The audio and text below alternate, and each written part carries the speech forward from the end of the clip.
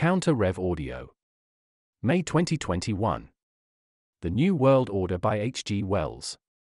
This edition published by Project Gutenberg Australia in 2004. Produced by Don Lainson and updated by Roy Glashan. Originally published by Secker and Warburg, London, 1940.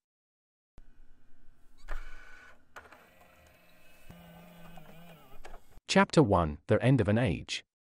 In this small book I want to set down as compactly, clearly and usefully as possible the gist of what I have learnt about war and peace in the course of my life. I am not going to write peace propaganda here. I am going to strip down certain general ideas and realities of primary importance to their framework, and so prepare a nucleus of useful knowledge for those who have to go on with this business of making a world peace. I am not going to persuade people to say yes, yes, for a world peace. Already we have had far too much abolition of war by making declarations and signing resolutions. Everybody wants peace or pretends to want peace, and there is no need to add even a sentence more to the vast volume of such ineffective stuff. I am simply attempting to state the things we must do and the price we must pay for world peace if we really intend to achieve it. Until the Great War, the First World War, one did not bother very much about war and peace. Since then I have almost specialized upon this problem. It is not very easy to recall former states of mind out of which, day by day and year by year, one has grown, but I think that in the decades before 1914 not only I but most of my generation in the British Empire, America, France and indeed throughout most of the civilized world thought that war was dying out. So it seemed to us. It was an agreeable and therefore a readily acceptable idea.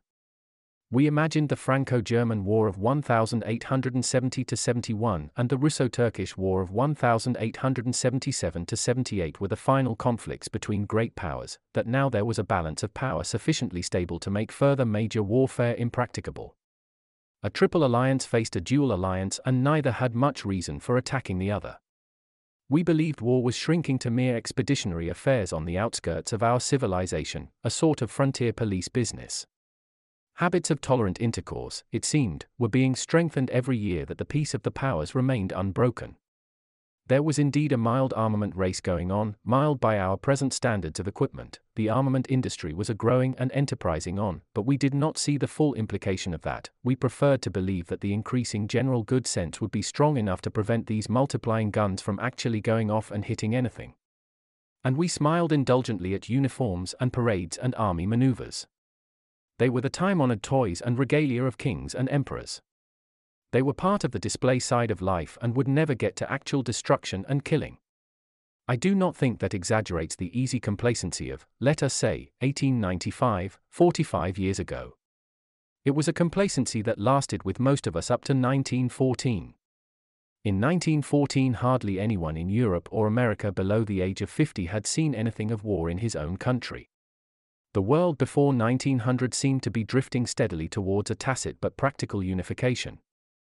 One could travel without a passport over the larger part of Europe, the postal union delivered one's letters uncensored and safely from Chile to China, money, based essentially on gold, fluctuated only very slightly, and the sprawling British Empire still maintained a tradition of free trade, equal treatment and open-handedness to all comers round and about the planet. In the United States you could go for days and never see a military uniform. Compared with today that was, upon the surface at any rate, an age of easygoing safety and good humor. Particularly for the North Americans and the Europeans. But apart from that steady, ominous growth of the armament industry there were other and deeper forces at work that were preparing trouble. The foreign offices of the various sovereign states had not forgotten the competitive traditions of the 18th century. The admirals and generals were contemplating with something between hostility and fascination the hunger weapons the steel industry was gently pressing into their hands. Germany did not share the self-complacency of the English-speaking world. She wanted a place in the sun. There was increasing friction about the partition of the raw material regions of Africa. The British suffered from chronic Russophobia with regard to their vast portions in the East, and set themselves to nurse Japan into a modernized imperialist power, and also they remembered Majuba. The United States were irritated by the disorder of Cuba and felt that the weak, extended Spanish possessions would be all the better for a change of management. So the game of power politics went on, but it went on upon the margins of the prevailing peace. There were several wars and changes of boundaries, but they involved no fundamental disturbance of the general civilized life. They did not seem to threaten its broadening tolerations and understandings in any fundamental fashion. Economic stresses and social trouble stirred and muttered beneath the orderly surfaces of political life, but threatened no convulsion. The idea of altogether eliminating war, of clearing what was left of it away, was in the air, but it was free from any sense of urgency. The Hague Tribunal was established and there was a steady dissemination of the conceptions of arbitration and international law. It really seemed to many that the peoples of the earth were settling down in their various territories to a litigious rather than a belligerent order. If there was much social injustice, it was being mitigated more and more by a quickening sense of social decency. Acquisitiveness conducted itself with decorum and public spiritedness was in fashion. Some of it was quite honest public spiritedness. In those days, and they are hardly more than half a lifetime behind us, no one thought of any sort of world administration. That patchwork of great powers and small powers seemed the most reasonable and practicable method of running the business of mankind. Communications were far too difficult for any sort of centralized world controls. Around the World in 80 Days, when it was published 70 years ago, seemed an extravagant fantasy. It was a world without telephone or radio, with nothing swifter than a railway train or more destructive than the earlier types of HE shell. They were marvels. It was far more convenient to administer that world of the balance of power in separate national areas and, since there were such limited facilities for peoples to get at one another and do each other mischiefs, there seemed no harm in ardent patriotism and the complete independence of separate sovereign states.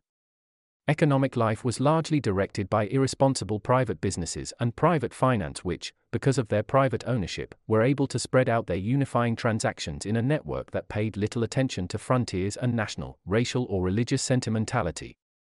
Business was much more of a world commonwealth than the political organizations. There were many people, especially in America, who imagined that business might ultimately unify the world and government sink into subordination to its network.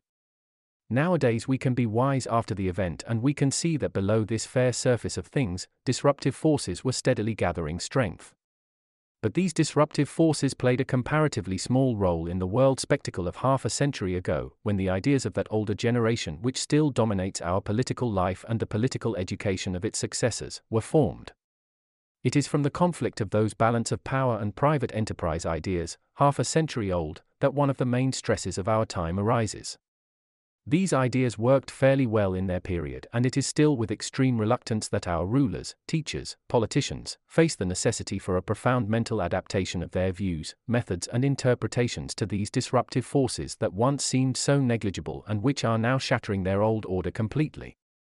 It was because of this belief in a growing goodwill among nations, because of the general satisfaction with things as they were, that the German declarations of war in 1914 aroused such a storm of indignation throughout the entire comfortable world. It was felt that the German Kaiser had broken the tranquility of the World Club, wantonly and needlessly. The war was fought against the Hohenzollerns. They were to be expelled from the club, certain punitive fines were to be paid and all would be well. That was the British idea of 1914. This out-of-date war business was then to be cleared up once for all by a mutual guarantee by all the more respectable members of the club through a League of Nations. There was no apprehension of any deeper operating causes in that great convulsion on the part of the worthy elder statesmen who made the peace. And so Versailles and its codicils. For 20 years the disruptive forces have gone on growing beneath the surface of that genteel and shallow settlement, and 20 years there has been no resolute attack upon the riddles with which their growth confronts us. For all that period of the League of Nations has been the opiate of liberal thought in the world. Today there is war to get rid of Adolf Hitler, who has now taken the part of the Hohenzollerns in the drama. He too has outraged the club rules and he too is to be expelled. The war, the Chamberlain-Hitler War, is being waged so far by the British Empire in quite the old spirit. It has learnt nothing and forgotten nothing. There is the same resolute disregard of any more fundamental problem. Still the minds of our comfortable and influential ruling class people refuse to accept the plain intimation that their time is over, that the balance of power and uncontrolled business methods cannot continue, and that Hitler, like the Hohenzollerns, is a mere offensive pustule on the face of a deeply ailing world. To get rid of him and his Nazis will be no more a cure for the world's ills than scraping will heal measles. the disease will manifest itself in some new eruption. It is the system of nationalist individualism and uncoordinated enterprise that is the world's disease, and it is the whole system that has to go. It has to be reconditioned down to its foundations or replaced. It cannot hope to muddle through amiably, wastefully and dangerously, a second time. World peace means all that much revolution. More and more of us begin to realize that it cannot mean less.